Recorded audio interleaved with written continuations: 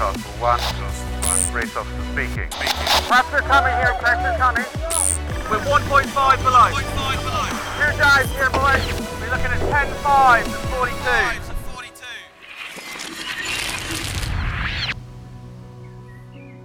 Hi everyone, it's great to have you along for another edition of the podcast. I hope wherever you may be around the world, you're managing to stay in good spirits. With things changing on a weekly basis and at different rates around the world, it's really great to see people getting back on the water, enjoying time with family, out getting wet, enjoying the wind.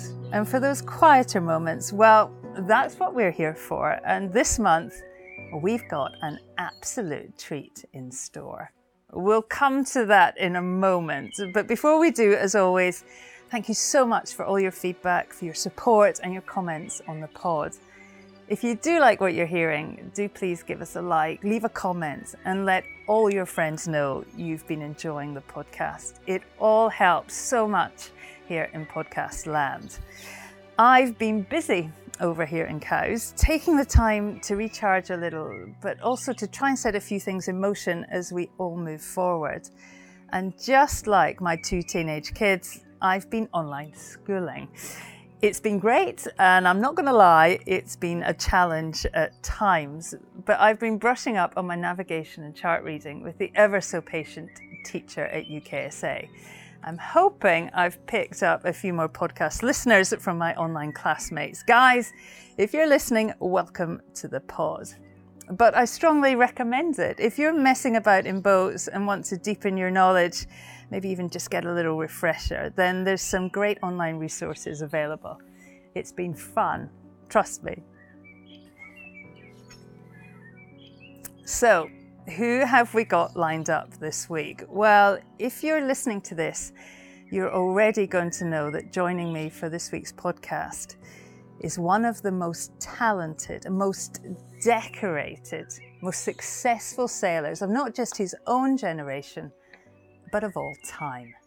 In 2012, he became the most successful Olympic sailor ever, claiming a 4th Olympic gold medal at the London Games. And just 1 year later, was standing on the podium holding the America's Cup, having played a key role in that much discussed comeback win by Oracle Team USA out on the windy waters of San Francisco Bay. I am, of course, talking about British sailor Sir Ben Ainslie, who you may have most recently seen out on Sydney Harbour, where in his first ever SailGP event, he took out 4 from 5 fleet races and the winner takes all match race, putting on a dominant display in the superfast F50 catamaran. It was really great to see Ben back racing in Sydney. It was the venue that saw him win his first Olympic gold medal back in 2000. And we were Team GB teammates back then and racing out on the same courses. Ultimately, we both ended up on the top step of the podium, but Ben's medal win, his approach to the final race, was a real mark of his dogged, no compromise, attacking character. We talk through all of that and reflect on a whole lot more of Ben's Olympic sailing career in the first part. Before, in part 2 of the pod, looking more at Ben's relationship with the America's Cup and how well placed he sees himself and his team, Ineos Team UK, as this 36th America's Cup draws ever closer. We talked to Ben at the team base in Portsmouth. Social distancing, of course, but it was an exciting day. As we arrived, the crane was out, the stealthy, imposing matte black AC75 was out front, and there was much activity. The team were preparing for their first day back out on the water after months of lockdown. He's a busy man, Ben, so before we get underway, I have to send him a massive thanks for being so generous with his time. Trying to win back the America's Cup brings with it a massive amount of pressure. So sitting down to chat for a couple of hours, well, it's really appreciated. I hope you enjoy the time I spent with Sir Ben Ainslie.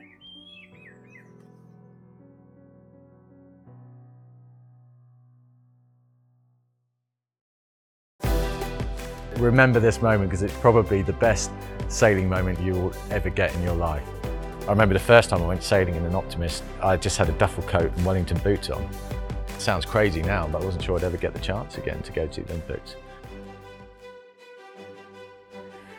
Well, thanks for joining us on the podcast, Ben. We're here at your team base, obviously still social distancing our way through life, but it's great you can join us, Ben. It's no exaggeration to say that every week we get messages from listeners asking when you'll be on the podcast.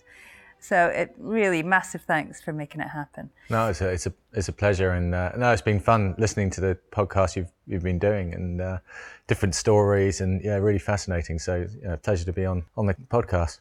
I was going to ask you if you'd listened to any, if you actually sort of knew what you were in for. I listened to a few and had some great people.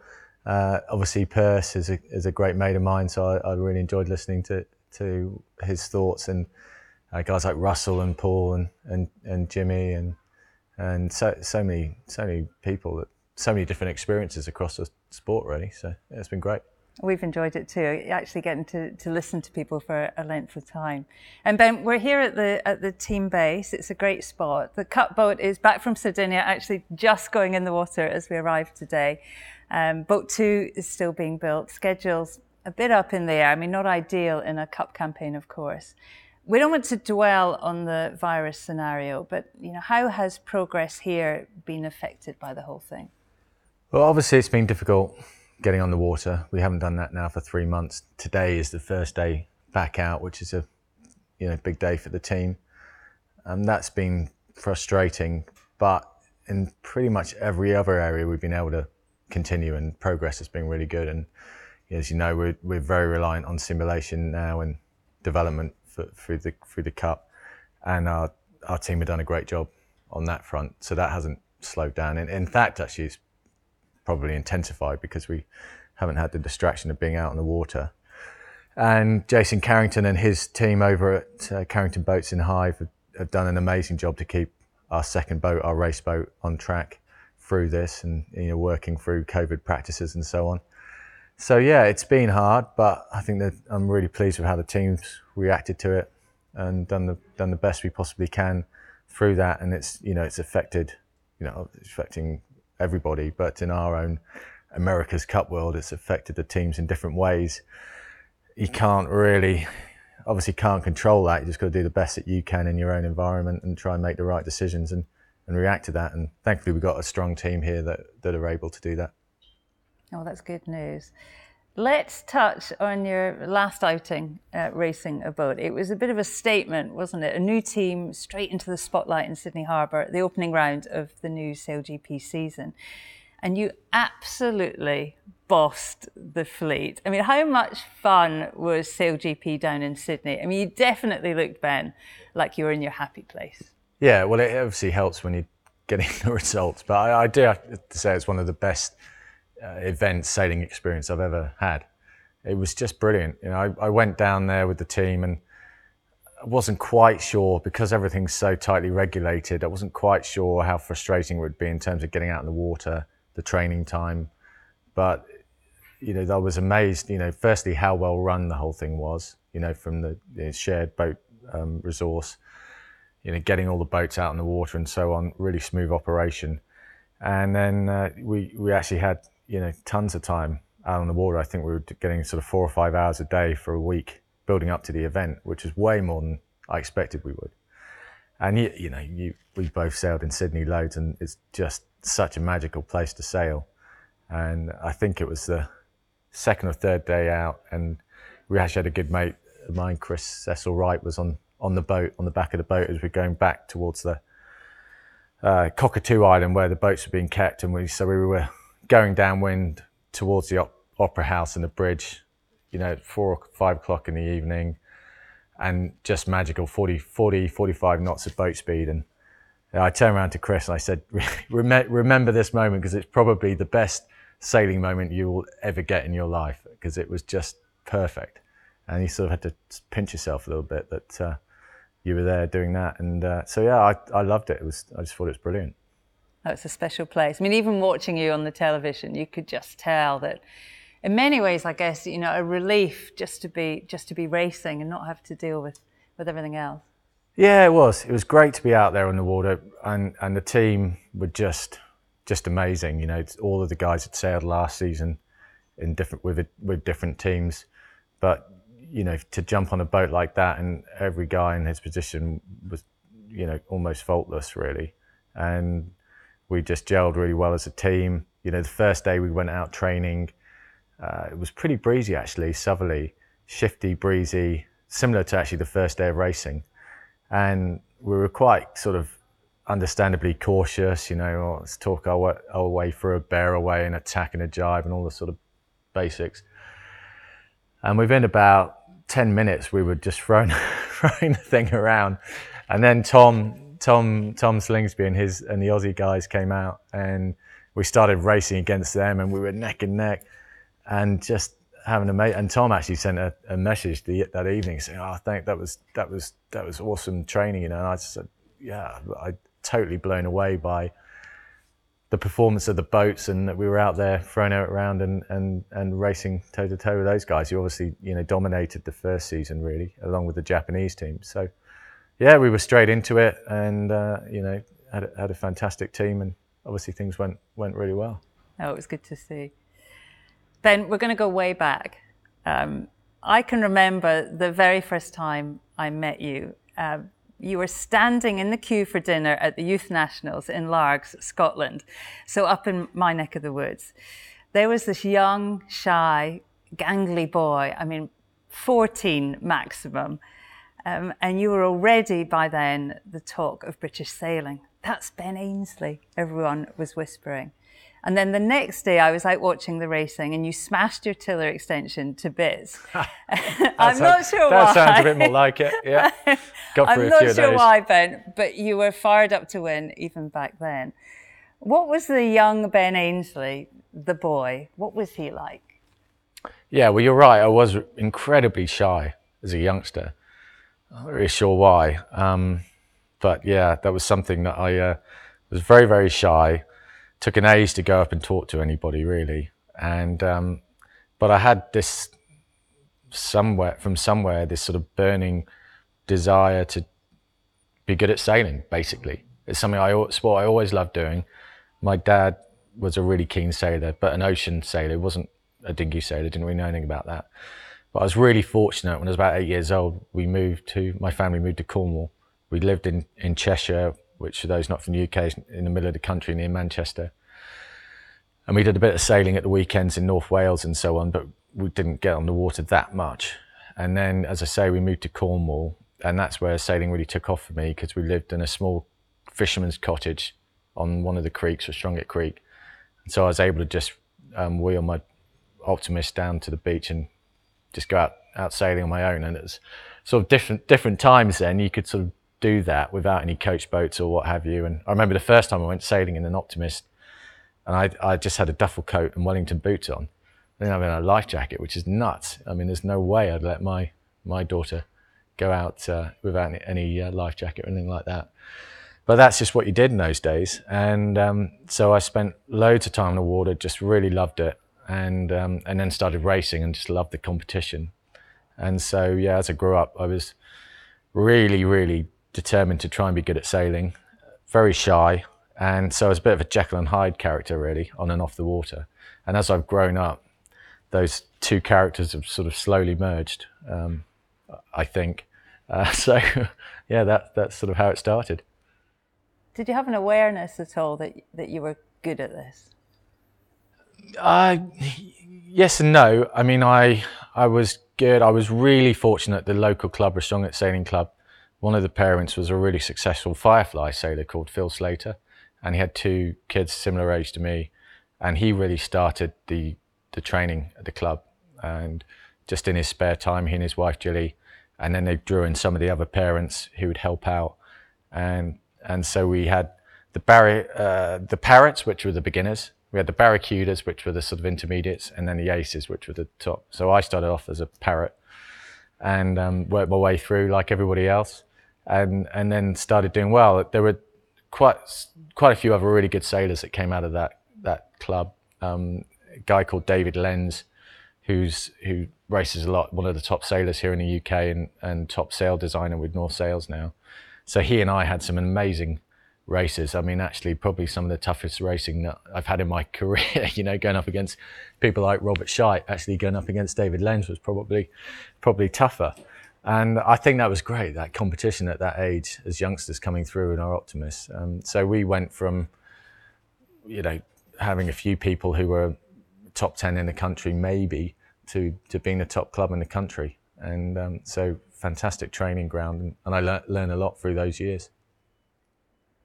As a teenager, I mean, you weren't the only talent in the British camp back then, of course. I mean, recently spoke to Ian Percy on the podcast, and he talked about that golden era in the UK. So many youngsters went on to become big names in sailing, all from that generation. What do you remember about that time? And with a bit of hindsight, you know, why did that happen? How much do you think did you all push each other to get better and better? Yeah, you're absolutely right. You know, there was an amazing generation there. And I think mostly it stemmed, you know, probably from Jim Saltonstall, I think, because he, you know, when I look back and think about the youth training camps and sort of laugh about some of the things we were getting up to and all the rest of it, and some of the coaching sessions. But Jim Saltonstall, of course, well, I mean, he masterminded, you know, the youth training scheme. Yeah, in the UK. That's right. But I think what Jim sort of instilled in us more than anything was this belief that we could be successful. Because up until then, we'd had people like Rodney Patterson, who was a long time before, and Mike McIntyre, Bryn Vale, won the gold in Seoul in the Star. Laurie Smith, who was you know, done amazing things in professional sailing and America's Cup, and I think won the bronze medal in '92. And then there was this sort of next generation, and we hadn't really been that successful in anything really for a while, I don't think. And Jim instilled in us this belief that we could be, you know, we could go out and win world championships or go to the Olympic Games, and made us believe that was a possibility. And so I think that group you then saw, there was obviously some talent there, but that was nurtured by Jim and a lot of the other people, you know, clubs around the country. You know, I mentioned Phil Slater, but many volunteers that really helped support and develop clubs around the country. So if you put that talent and gave it the right support, then we were able to, well, you and I were involved in that, you know, you were slightly before me with the Olympics, but coming into that, guys like Rod Carr, John Derbyshire, trying to set up the right foundations and support network and then funding. So that as that came together and we had the talent, it was just a magical recipe. By 1995, you're only 18 years old and you're youth world champion, but also on a real trajectory, destination Atlanta for the Olympic Games of '96.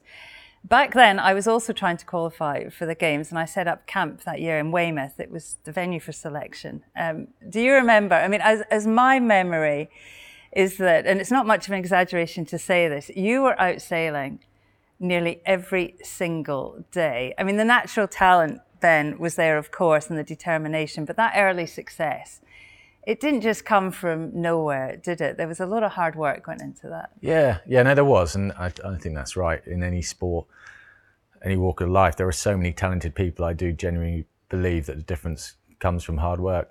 But I remember you, actually, sort of slightly embarrassing, but for me, you know, watching you and how you operated, particularly the '96 Olympics, the professionalism that you put into your campaign, that was a great example for me, and I think for a lot of others, of just that single-minded focus that you need to have. And John Merricks and Ian Walker as well. They were real high performers, great role models, and they helped me a lot as well. Guys I could look up to, great advice. And yeah, but it doesn't. You're right. It doesn't come for nothing. You've got to get out there. You've got to put the hours in. And it's the same in any walk of life, really. I used to, you know, open my curtains, and if it was raining, I'd think, oh God, maybe just the gym today. Then I'd see Ben Ainsley was out, and I'm got to go. And I trained with a great guy called Mark Littlejohn, who went on to be a fantastic coach. And he and I, we'd go out and we'd sort of go at it hammer and tongs for hours and hours. And those were great days. I look back to them, you know, training through the middle of winter down in Weymouth, staying in, you know, some dodgy B&B where you had to put your 50p in the slot to get the heater to work, and running out of money and all those sorts of things that we did back then. It was great. By the Olympic year, you'd made massive strides. You medalled at the Laser World and were already seen as a real contender. I mean, still so young, so much expectation. What's your memory of how you approached the Games in Atlanta? Did you think you could win, Ben? Well, I was, as you say, I was on this massive trajectory of learning, and the results were getting better and better. I won the Europeans just before the Games and was third at the World Championships.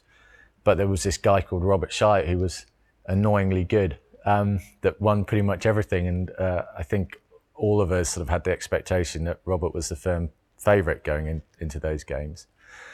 And for me, it was just a matter of how quickly could I keep improving.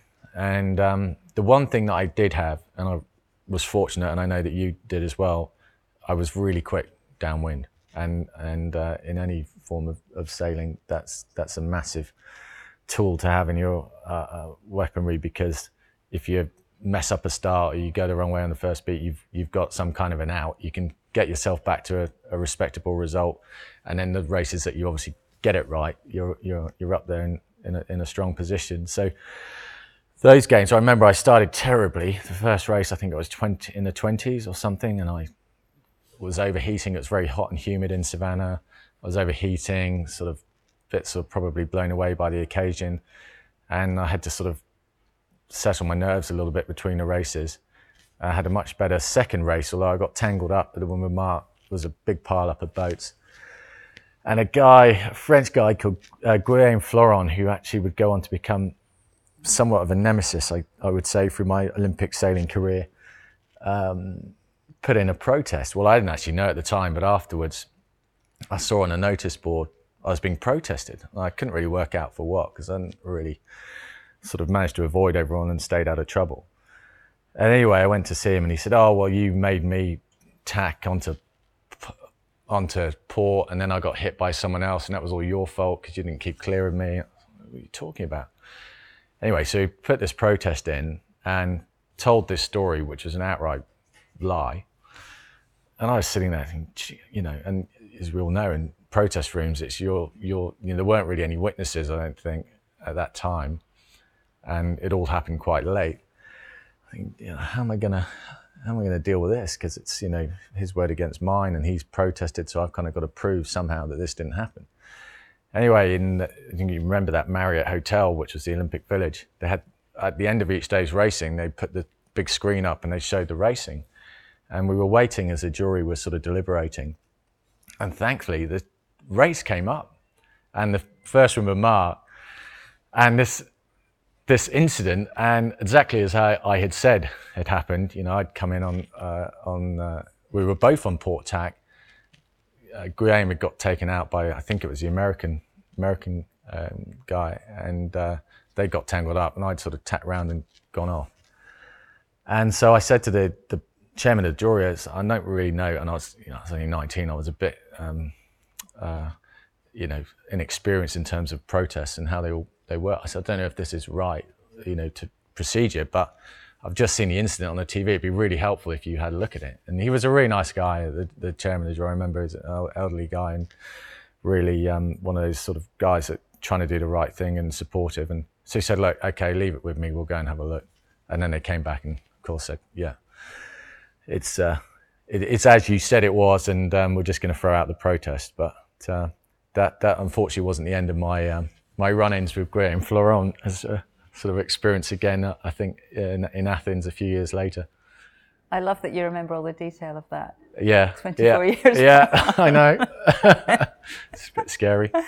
So after those initial moments, you did actually put together a strong series. And for our listeners that won't maybe remember this, it went down to a final battle for gold between you and Brazil's Robert Scheidt.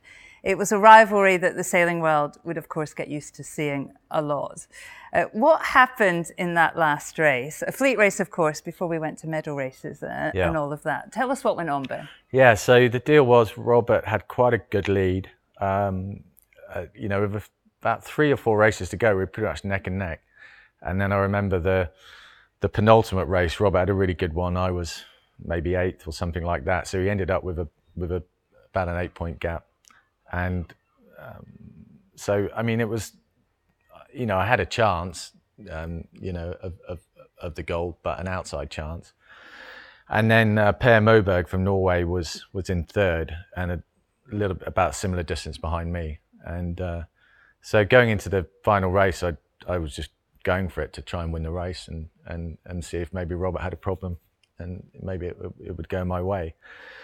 And we had quite a few false starts. I think the tide was pushing us over the line, and then it ended up with a black flag start. And I remember I was about 10 boats down from the committee boat. Robert was at the committee boat, and he went over the line quite clearly, probably with about 20 seconds to go. And I think he just took the decision, I'm done, it's obviously over the line. I'll just sheet in and go and see if I can convince as many boats to go with me, which was quite a smart move, really. And unfortunately, I was in that pack that, I knew I needed a good start. I needed a good race if I was going to win it. So I sort of got suckered into going with the group and unfortunately was over the line. So it was a bit of a anticlimactic way to end it all, really. And then to, I remember Per came up to me after I'd been disqualified and said, "Oh, thanks very much. Now I can win the silver medal." That's a pretty sporting way to deal with it.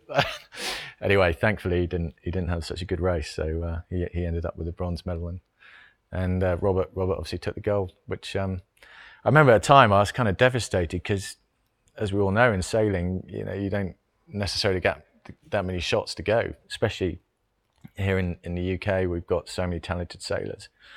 And just qualifying itself had been hard enough in '96. I wasn't sure if I would ever necessarily, sounds crazy now, but I wasn't sure I'd ever get the chance again to go to the Olympics. And I was a really good chance of winning the gold, and I'd sort of blown it. But so I got back to the dock, and all the teammates were there, and then I got to see my parents later on, and sort of realised actually it wasn't a bad shot, it wasn't a bad go at it, and hopefully I'll get another chance someday. I always thought that Robert took you out in that final race. No, he didn't. I mean, there's been a lot talked about it, but no, he was clearly over the line and decided to try and take as many people with him, which I think was perfectly entitled to do, and probably pretty good move. So you're 19 years old, you're standing on the podium for a nation that back then, hard to believe, but Team GB didn't win many medals. What were you thinking? What was I thinking? Oh, good question. I think I was trying to work out how I was going to get myself to the top of the podium rather than halfway up it. And the great thing, although Robert and I had many really tough races then and then in the 4 years building up to Sydney and including Sydney, those were amazing experiences, and from a sporting perspective, putting yourself up against the very best. And actually my development as a sailor and as an athlete was so much more advanced because of that competition with Robert. So whilst I probably would have won a hell of a lot more if he hadn't been around, I think it certainly made me a much better sailor. No, they were very memorable times. How did that silver medal change your life? There weren't many medalists from the British team. We finished a lowly 36th in the medal table. When you got home, were things different? Yes and no. I think as anyone who's done an Olympic campaign will tell you, there's this sort of moment of anticlimax when you finish in Olympics and you get, whether you've been successful or not, I think you get home and suddenly it's a realisation that there's not really anything there in terms of don't have to get up to go training. That not intense focus is gone. And that was quite a weird experience the first time I went through it. And actually I learned quite a lot from that to help me in my future Olympic experiences or campaigns. But coming home, no, I remember Steve Redgrave, they put him on This Is Your Life. And I didn't even met Steve Redgrave. And because I'd been one of the few medalists, I got invited along to go on the show. And I remember this hilarious moment where, for those that don't know the show, they have obviously Steve Redgrave. They go back through his life and bring on through the show people that family members or teammates or whatever. And so it came around to these sort of Olympic teammates, And they said, and your great mate from sailing, Ben Ainsley, and so off I came to the stage, and you can see Steve hadn't got a clue who I was, hadn't got the foggiest, and a sort of hilarious moment where I sort of shook his hand, and off I went, and I was, as we talked about, I was really rather shy, so I was in a terrible sort of state of, oh my God, he doesn't even know who I am, and I'm on this show, and this is terrible. And then thankfully, because a lot of people don't know, Steve Redgrave actually sailed for an America's Cup team back in '87 in Fremantle as a grinder, and one of his great mates was also a grinder who was on the show, and he was very nice, and obviously he realised I was a bit uncomfortable about the whole thing, so he came over and we were having this great chat about the Cup in '87 and so on, and so I got through the evening that way. So that was one of the few sort of TV appearances I did. And then the other thing, actually, I remember there's a guy called Tim Hancock, who people know is one of the top race officers around, who was also a very, very good sailor. And I remember catching up with him, and he said to me something that was really interesting. He said, I think not winning the gold medal is probably the best thing. You won't think this, but I think it's probably the best thing that could have happened to you, because if you had, okay, you'd be getting all of this, you'd be the only other gold medalist along with Steve Redgrave and Matt Pinsent, all this attention, but actually you're so determined now to try and go out and win the gold medal next time that you're going to, focus that much harder, train that much harder, rather than sort of if you win a gold medal at 19 and suddenly the whole world's at your feet, and it's quite easy to probably get lost and distracted and not focus on the sports you should be doing, which is quite an interesting comment. I mean, I didn't quite agree with him at the time, but maybe he was right. Was that true? I mean, how determined were you to stand on the top step in Sydney? Yeah, I mean, that was everything. Just the next 4 years, put every waking moment into trying to make that happen, which, as we talked about, was hard because Robert was such an amazing sailor and athlete, and so we had incredibly intense rivalry, incredibly intense, and I think we actually liked each. Certainly from my side, there was a lot of huge amount of respect, but when we were out on the racetrack, it was no holds barred. It was full on, and we had our moments. But like I said, we look back to some of the races that we had. I remember one race in the World Championships in Chile, and it was a windy venue, and Robert was very, very good in the stronger winds. And I got in front in this race. I didn't have the best of series, but I'd managed to get in front in this race, and he had a slight edge over me upwind. He's quite a tall guy, so he had more leverage, incredibly fit, great technique. He's just ever so slightly quicker upwind. And remember, we got out, managed to get him out all the way out to the port hand ley line and tack and cover. And those days were on much longer courses. So we probably spent about 20 minutes on port tack, neck and neck back into the finish. I've never hiked so hard in my whole life. I remember crossing the line absolutely knackered, and we had that sort of, and actually on that race, I think it maybe was the penultimate race, on that race, him finishing second meant he won the world. So I remember we had that sort of acknowledgement of it was a great race, and he'd obviously had won that particular battle, but he won the war in that World Championships. But yeah, just amazing rivalry. It's great. He was saying something, but whenever we had our little moments, he'd always be shouting at me in Portuguese. The most stupid thing he could have done at that point was wind me up, because I was just livid. It's a bit of a sort of rolling the dice moments, but eventually it got to the point where he was ahead. So at the Sydney Games, the Millennium Games, in the wonderful Sydney Harbour, the whole British team was fueled with real resources, I guess, for the first time. And there was a real confidence, wasn't there? There was you, Percy, Ian Walker, Billy Barker, me, of course, all riding a kind of new wave of confidence. There was a huge expectation that we'd all deliver. What was it like for you in Team GB at that time? Yeah, you're right. It was a brilliant squad, fantastic squad. When you look back at, you mentioned a lot of the characters there, huge amount of talent, great support from John as the team manager. I think the thing all of us felt with Sydney, though, was just such a difficult place to sail, and we'd all invested so much time being there to try and learn the nuances of the harbour, and I think obviously we did a good job of that, but still, pretty random place to sail. And that was quite scary when you've sort of invested that much time and effort into something. And certainly there were moments in that competition where it was a bit of, roll the dice and not really sure how this is going to play out in terms of the strategy of the race course.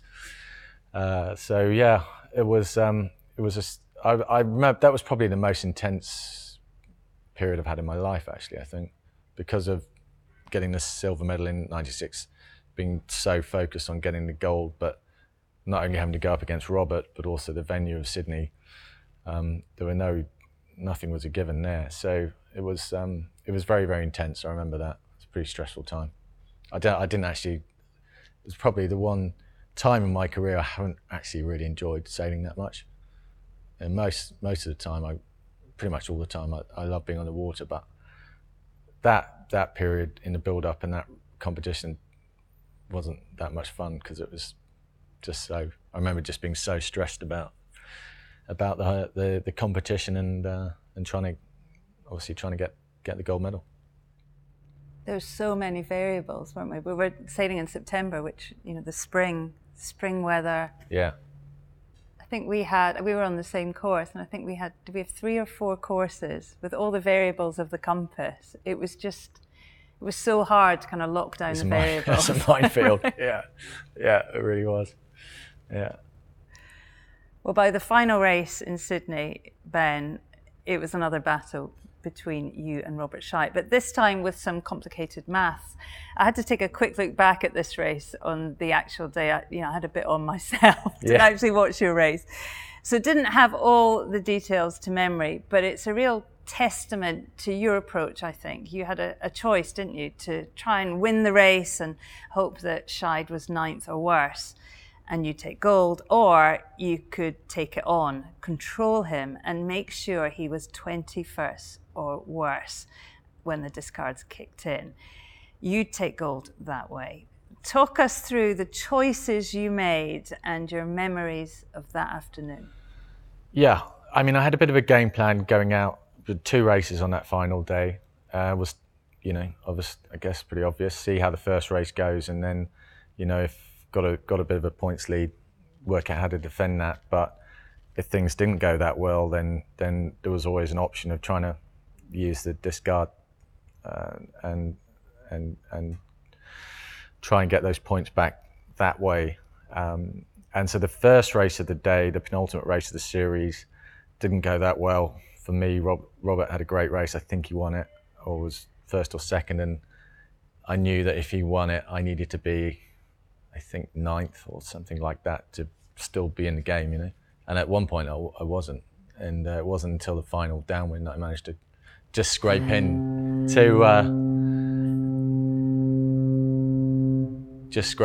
enough to. We're in Portsmouth, there's a bit of traffic. yeah. Off go the Navy, bless them. Yeah, so just scrape in to give myself a chance, and then after the race. Before that final race, spent quite a bit of time with John Derbyshire, my coach, chatting about the options. And John, it was funny because John, a lovely guy, great coach, very sort of placid person, I suppose, very calm. And I remember him saying to me, well, look, if you're going to do that, you're going to have to really do a proper job, there's no halfway, you're going to have to really go for it. Which was kind of really unlike John. And I remember thinking, well, actually, if John's giving me that advice, I really am going to have to go for it. And you're kind of right, because you're going, one of the most talented guys to ever set foot in a boat, in my opinion. And you've got to try and get him outside the top 20. It's, massive ask. But the breeze was blowing out of the west, on over Point Piper there, Bradley's Head. Really, really random, super random. And just to my mind, going out trying to win the race, that really was rolling the dice.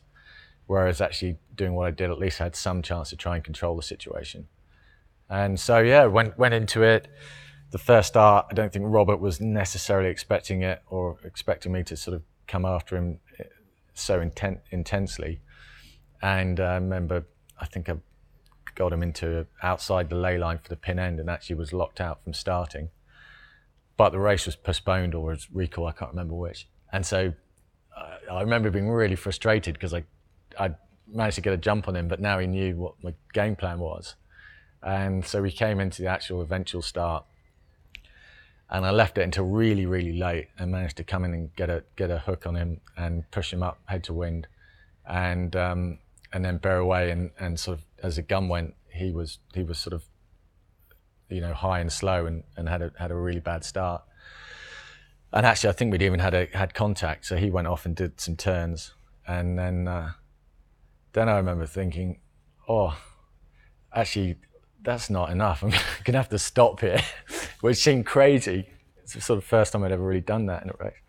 So I started doing turns to sort of stay with him, and then we were right at the back of the pack, obviously, by that point. And then we had this amazing first beat. We would have done, I think, 20, 30 odd tacks. Bang, bang, bang, bang, bang. Remember one tack, caught the toe strap with my big toenail only, was so close to throw myself out of the boat. I was like, oh, right on the knife edge.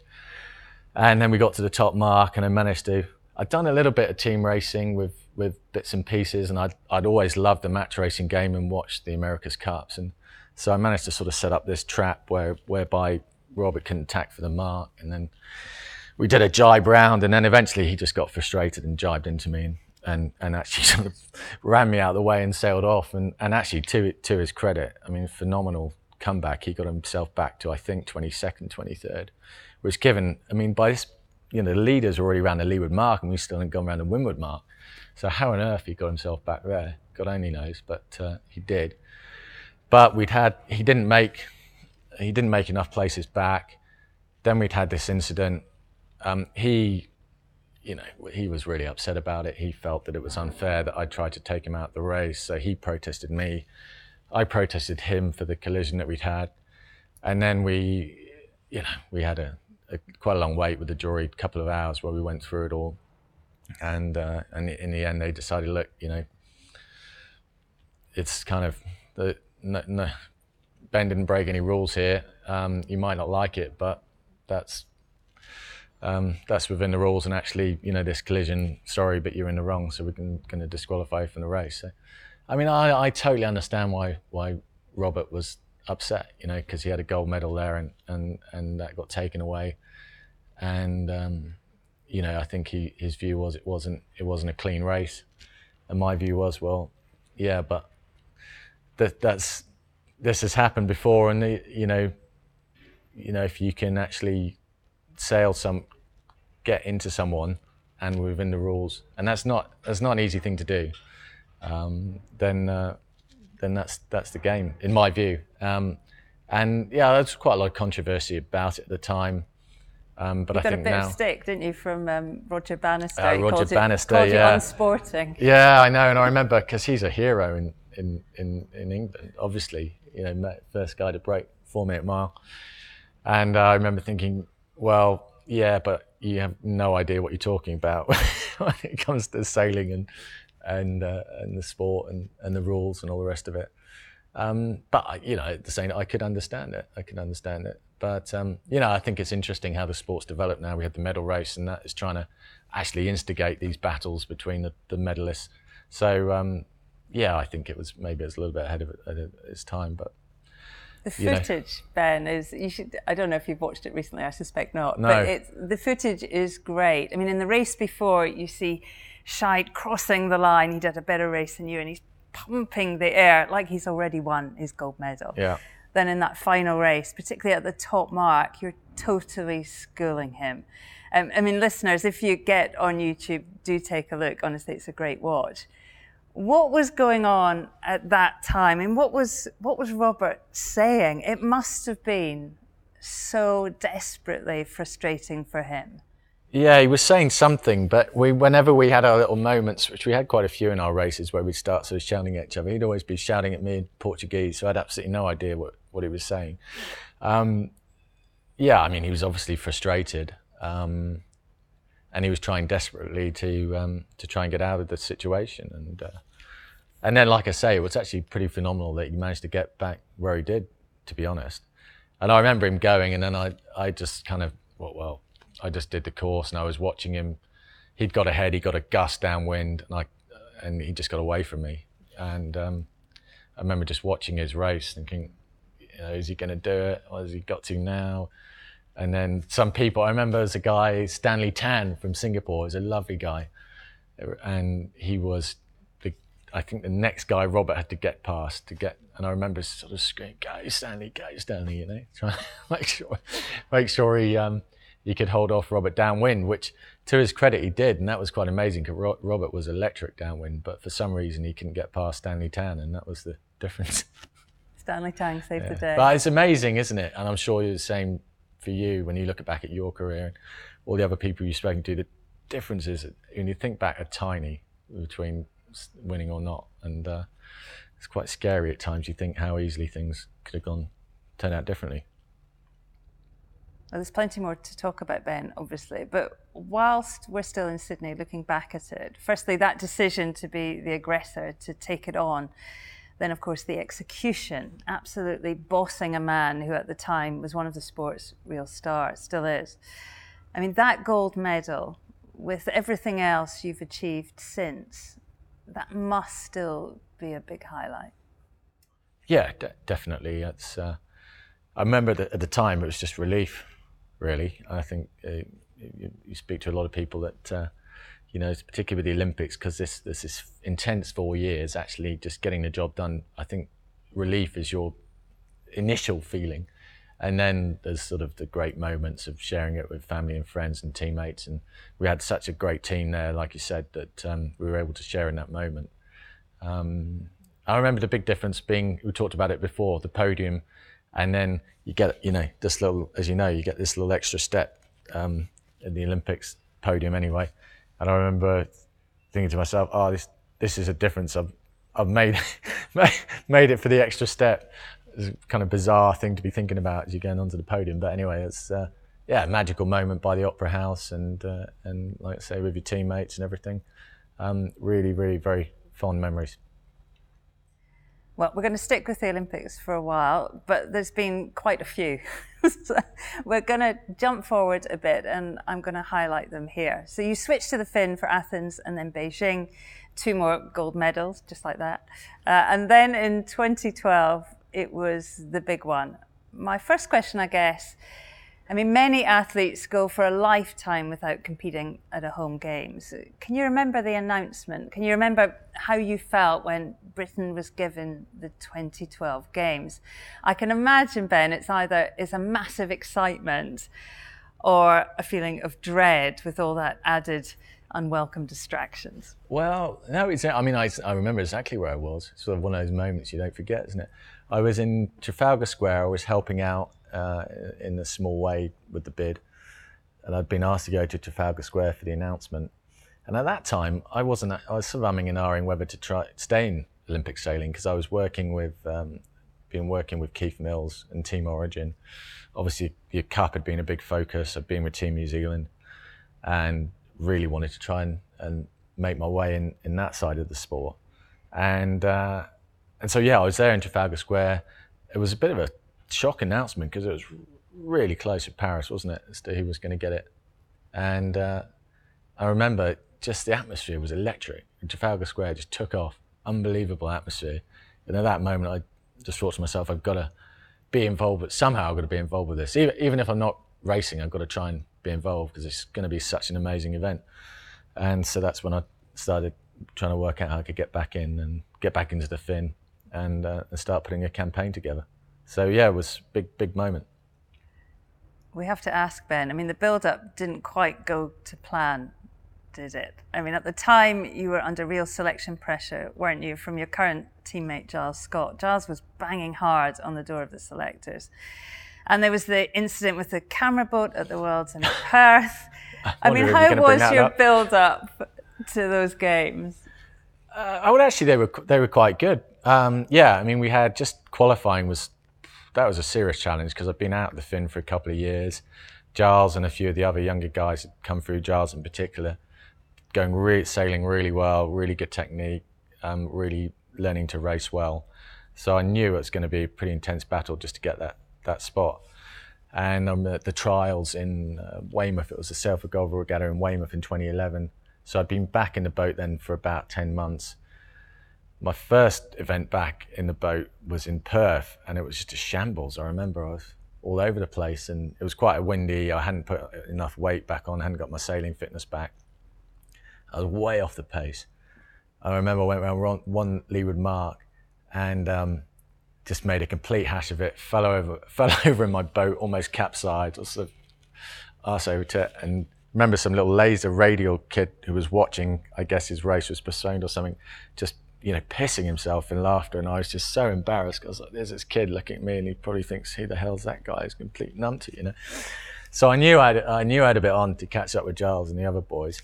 I mean, thankfully Sid, David Howlett, who was my coach for most of my fin career, was amazing in terms of helping me get back on the pace with the kit and so on. And so I knew I had good kit, and it was a case of sort of getting the sailing fitness back and so on. But that Sail for Gold Regatta 2011 was really a big one, a big career-wise. It was a massive event. And I managed to win it and then get the nod for the pre-Olympics and win that. And then that sort of was the sort of selection done. But then, unfortunately, I started, we had the Worlds in Perth that you mentioned. I had a slight run-in with someone who got in the way. Which is another been many embarrassing moments in my career. That was one of them. And that was a bit of a distraction because there were some people in the sport who were trying to, I think, use it as a bit of an opportunity to make life difficult. And I had to have a hearing, with World Sailing, or ISAF as it was then. And I lost the World Championships as well, which is pretty frustrating after sailing a pretty good week. So getting through that, and then unfortunately through that as well, I managed to, I've always sort of suffered with my lower back, and through those championships I realised I was starting to get pain down my left side, and getting back, it was getting worse through the competition, then getting back home, going to see the specialist and realising that actually getting trapped nerve, and I needed to actually go through a procedure to free that up. And so that was a really worrying time because I knew I was going to have surgery. I was going to knock my fitness, knock my sailing time. Then I had this added pressure of this hearing about my run-in in Perth. So yeah, it was a pretty stressful time actually then. And the surgery went well, and I got back pretty well, but I really struggled to get enough weight back on, and for whatever reason, my body sort of felt like it was breaking down. So I went into the games and I was having injection in my ankles because they were cramping up. My back was so I was really sort of patched together and not in great shape. So it was a really, that was probably the toughest Olympics I've done, I think, because I didn't feel in great shape. It was a breezy summer down in Weymouth, and that's never, all the boats I've sailed, we talked about it earlier, I've sort of always set myself up to be quick downwind. That was just a strategy I took because I felt that gave you a huge chance to have that downwind speed, gave you the chance to come back. And so I was light for the boat anyway, and then if I didn't have the fitness in the strong breezes that we saw, I was struggling. And Jonas Christensen and PJ Postma in particular really got their act together. They did some good work, I think, with their rig and sails through the summer. They were both big guys, and they definitely had a lick of pace on the upwind. And it was very, very difficult. It's had to sort of muster every ounce of energy and determination and every trick in the book, really, to come out on top in that one. Tim and I were out in the Rib for the BBC, so we lived every one of those races out in the bay in Weymouth. I don't think my back had recovered either, Ben. And there was a real battle, wasn't there, between Jonas O. Christensen and Peter Postma. I mean, in some ways, it felt like they'd decided that beating up on Ben Ainslie needed to be a team affair. How tough was that? Yeah, I don't know. I mean, there was that one incident where we were all together, and I went around it, and it was, to be fair, it was pretty close. But when we all know when you've hit a mark, And they all said, "Oh, you hit it." And I was like, "Come on, guys, it's a bit of a soft one, And anyway, I had to do the turn because it was, I couldn't risk going into a protest with two against one and witnesses and so on. But I remember it massively fired me up, and it's kind of what I needed. And I remember saying them when I came in, sort of, they made a mistake, and they did. I mean, that was the most stupid thing you could have done at that point, was wind me up, because I was just livid. And as I said, I was really struggling for energy and fitness. But sometimes you need something like that to just make you go that extra mile, extra bit of effort to try and get back. So that was a big turning point, actually. They helped me out inadvertently. They made you angry. That was the quote of the day, wasn't it? Yeah. Don't make me angry. Yeah. Another great comment. And then, Ben, the medal race, the final day. We were watching again from the rib. We'd just been watching Ian Percy and Bart just miss out on that gold medal. It was so heartbreaking. Really, and then it was your turn. And I remember feeling so nervous for you. It was the middle Saturday, Super Saturday it was being called. In London, Jess Ennis, Mo Farah, Team GB were on a real roll. And you were carrying the weight of the nation down in Weymouth. What are your memories of that medal race?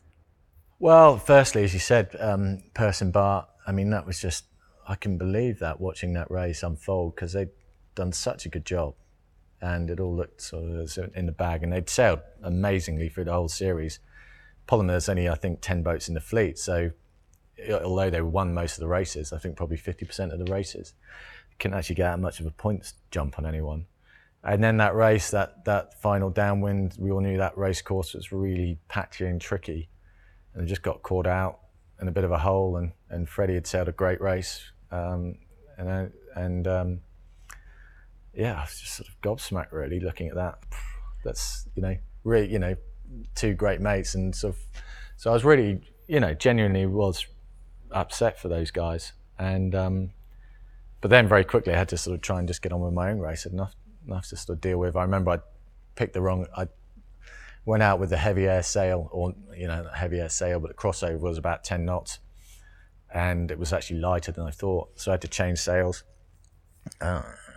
So I remember I was a bit frustrated about that, and then had to get into the race. But there's always been something I've always loved about the intensity of races like that. That it's kind of all on the line, and it's a bit, it's a bit crazy. But those pressure moments, I think, kind of why you do sport, right? Why you train, because that's when it gets exciting. And so that was as big as they come, really.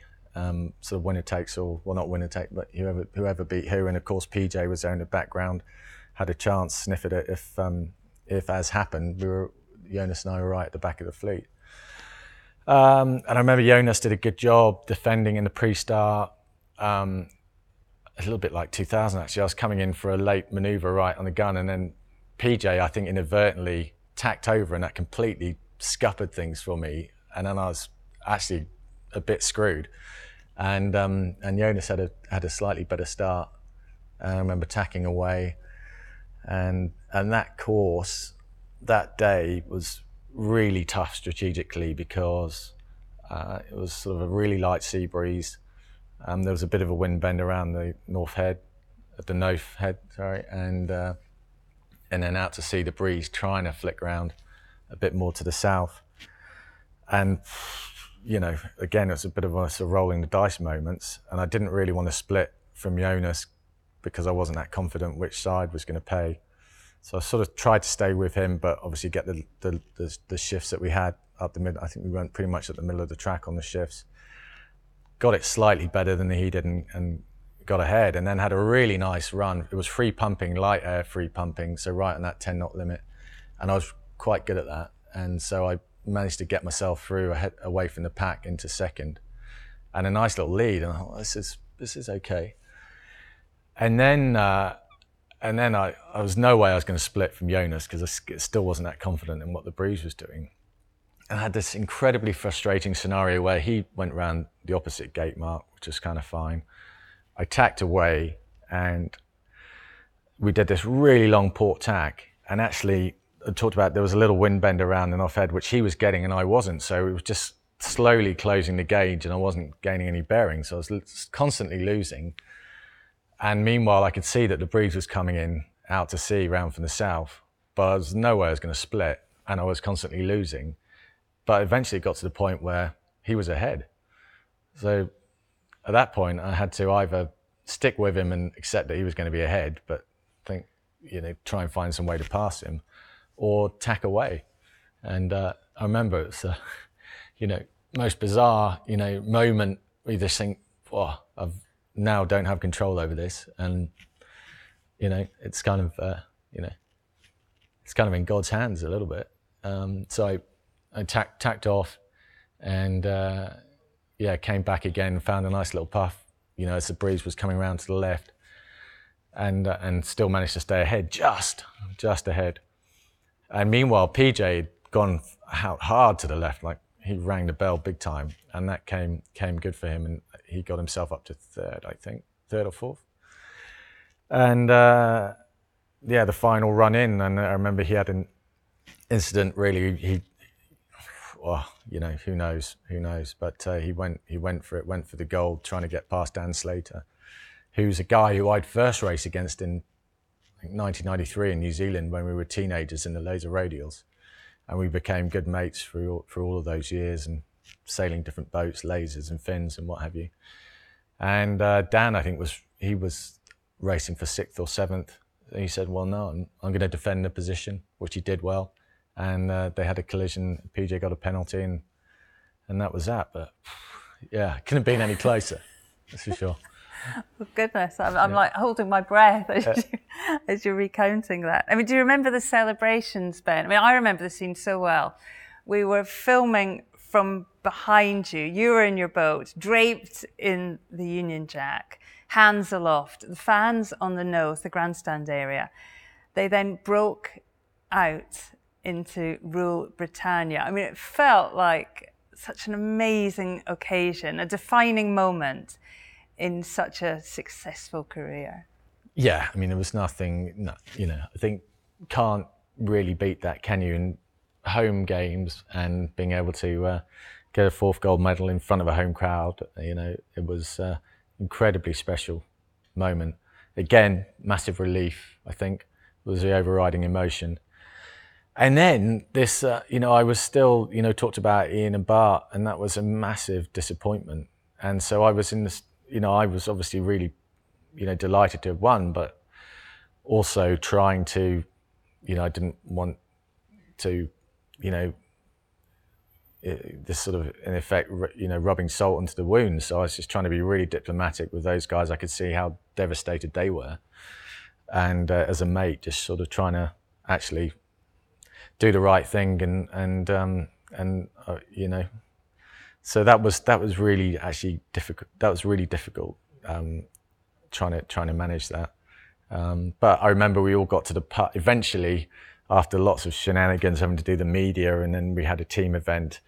We finally got to the pub down on the front, and all of our families and teammates and mates were there, and we had an amazing session. And because when you're in those environments, Olympics environments, you kind of locked off from the rest of the world a little bit. So to actually see family and friends and celebrate was very special. And that was that. And Olympics has passed since Rio, of course. By then, your attention already elsewhere. But looking back on your Olympic sailing now, what was your approach? What was different about your campaigns, Ben, that made you so successful? Well, I think we sort of talked about the work ethic, the focus. Those are all things that all of the top players had. Some more than others. I mean, there are a lot of really talented guys I've seen in the sport who didn't really have the application, I think. So that work ethic being number one. I was really fortunate in the Finn that we talked about David Howlett, because he's super smart guy, a great sailor, but super smart technically. So it was really a sort of marriage made in heaven in terms of him being able to help on the technical side with the kit. And so actually the first year I got into the Finn, within 2 or 3 months of sailing the boat, I'd managed to win the Europeans and World Championship. And that was purely because, he knew he knew the kit, he knew the gear, he knew what sort of setup would work for me. And I was able to get into the boat, make a few fine tunes and be on the pace straight away, and then managed to sail well.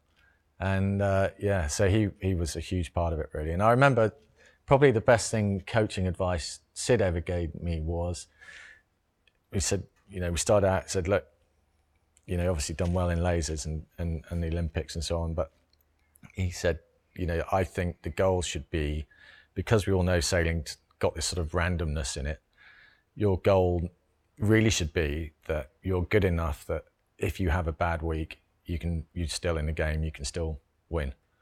And so we sort of made that pact, really, and that's what we worked towards, and we got to that point, and I think 2012 was a good example of that, where really I didn't have a great week. I wasn't feeling that great. I didn't really sail all of that well, but I managed to just about keep myself in the game to have a chance. And so that was a great bit of advice that I took with me and still use a lot. It's a good bit of experience there from old Sid. I think your approach, Ben, was a bit different to mine. I mean, I like to work hard, I like to sail a lot, but I like to stack the odds. So I generally wanted to be just faster. I know all sailors want to be faster than everyone else, but I worked really hard to achieve that. But it felt, when I watched you race, you brought something extra. Like when it got really difficult, when you needed, I don't know, that sort of controlled aggression, you could bring that on top. I mean, the number of times I watched you race where you were, 21st at the first mark and finished 6th. I mean, you need something special to deliver that. Yeah, I mean, I've always liked that element of being up against it. The tougher the challenge, almost the more exciting it is.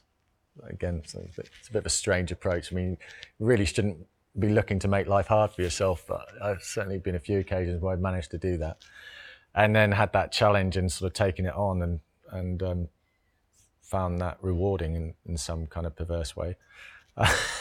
But I just love that challenge. And yeah, again, we talk about it a lot. This downwind speed it was a massive thing for me, because I could be in the 20s at the mark and be 5th by the bottom mark in some amazing downwinds, and that was always a great tool to have.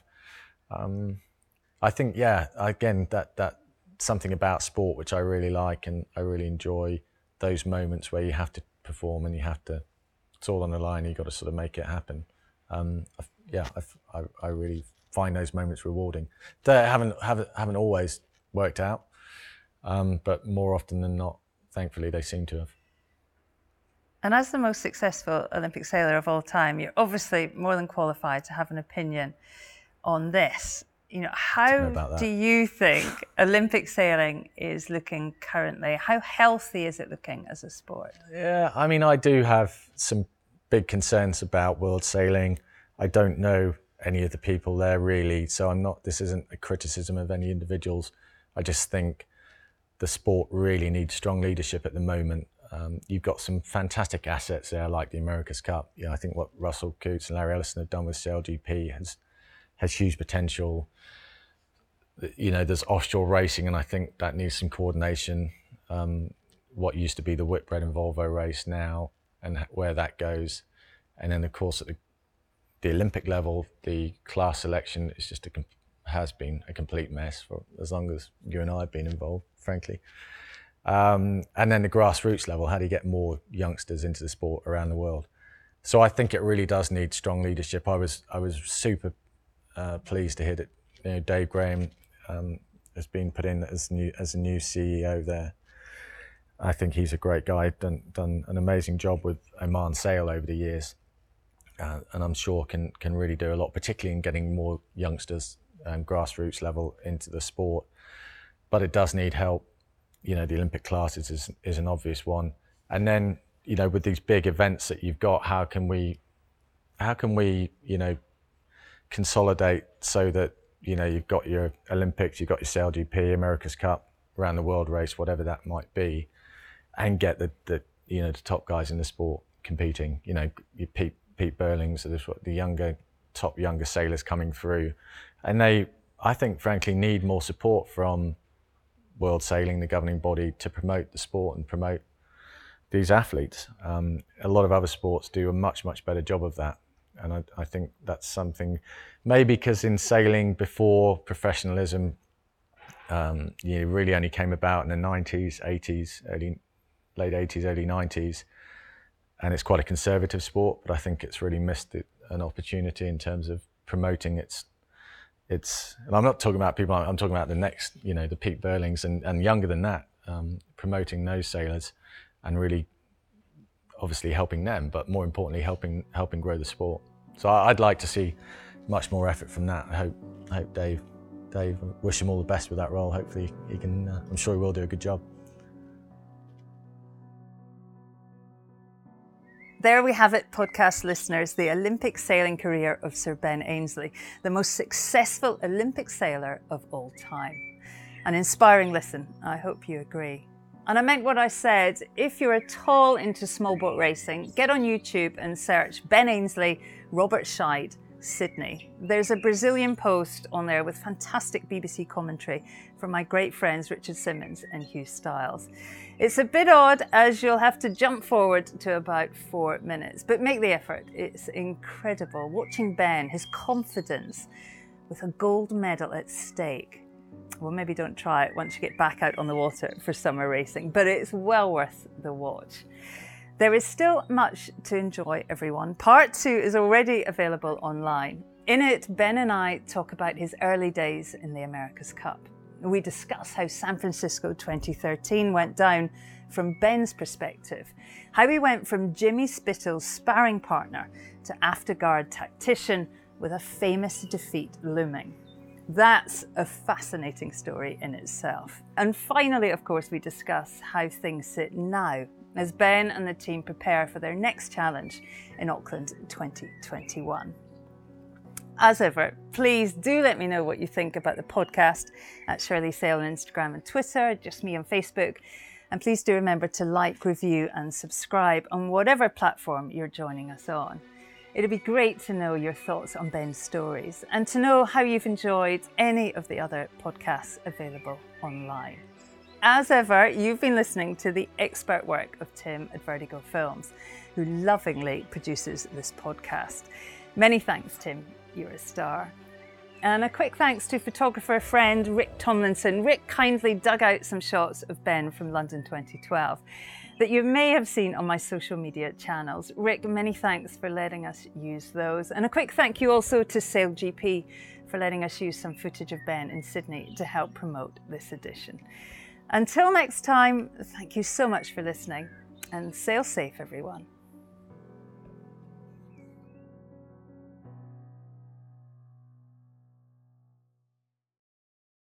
This is Castle 1. Race officer speaking. Pressure coming here, pressure coming. We're 1.5 below. 2 dives here, boys. We're looking at 10-5 to 42. This is Castle 1 standing by. Out.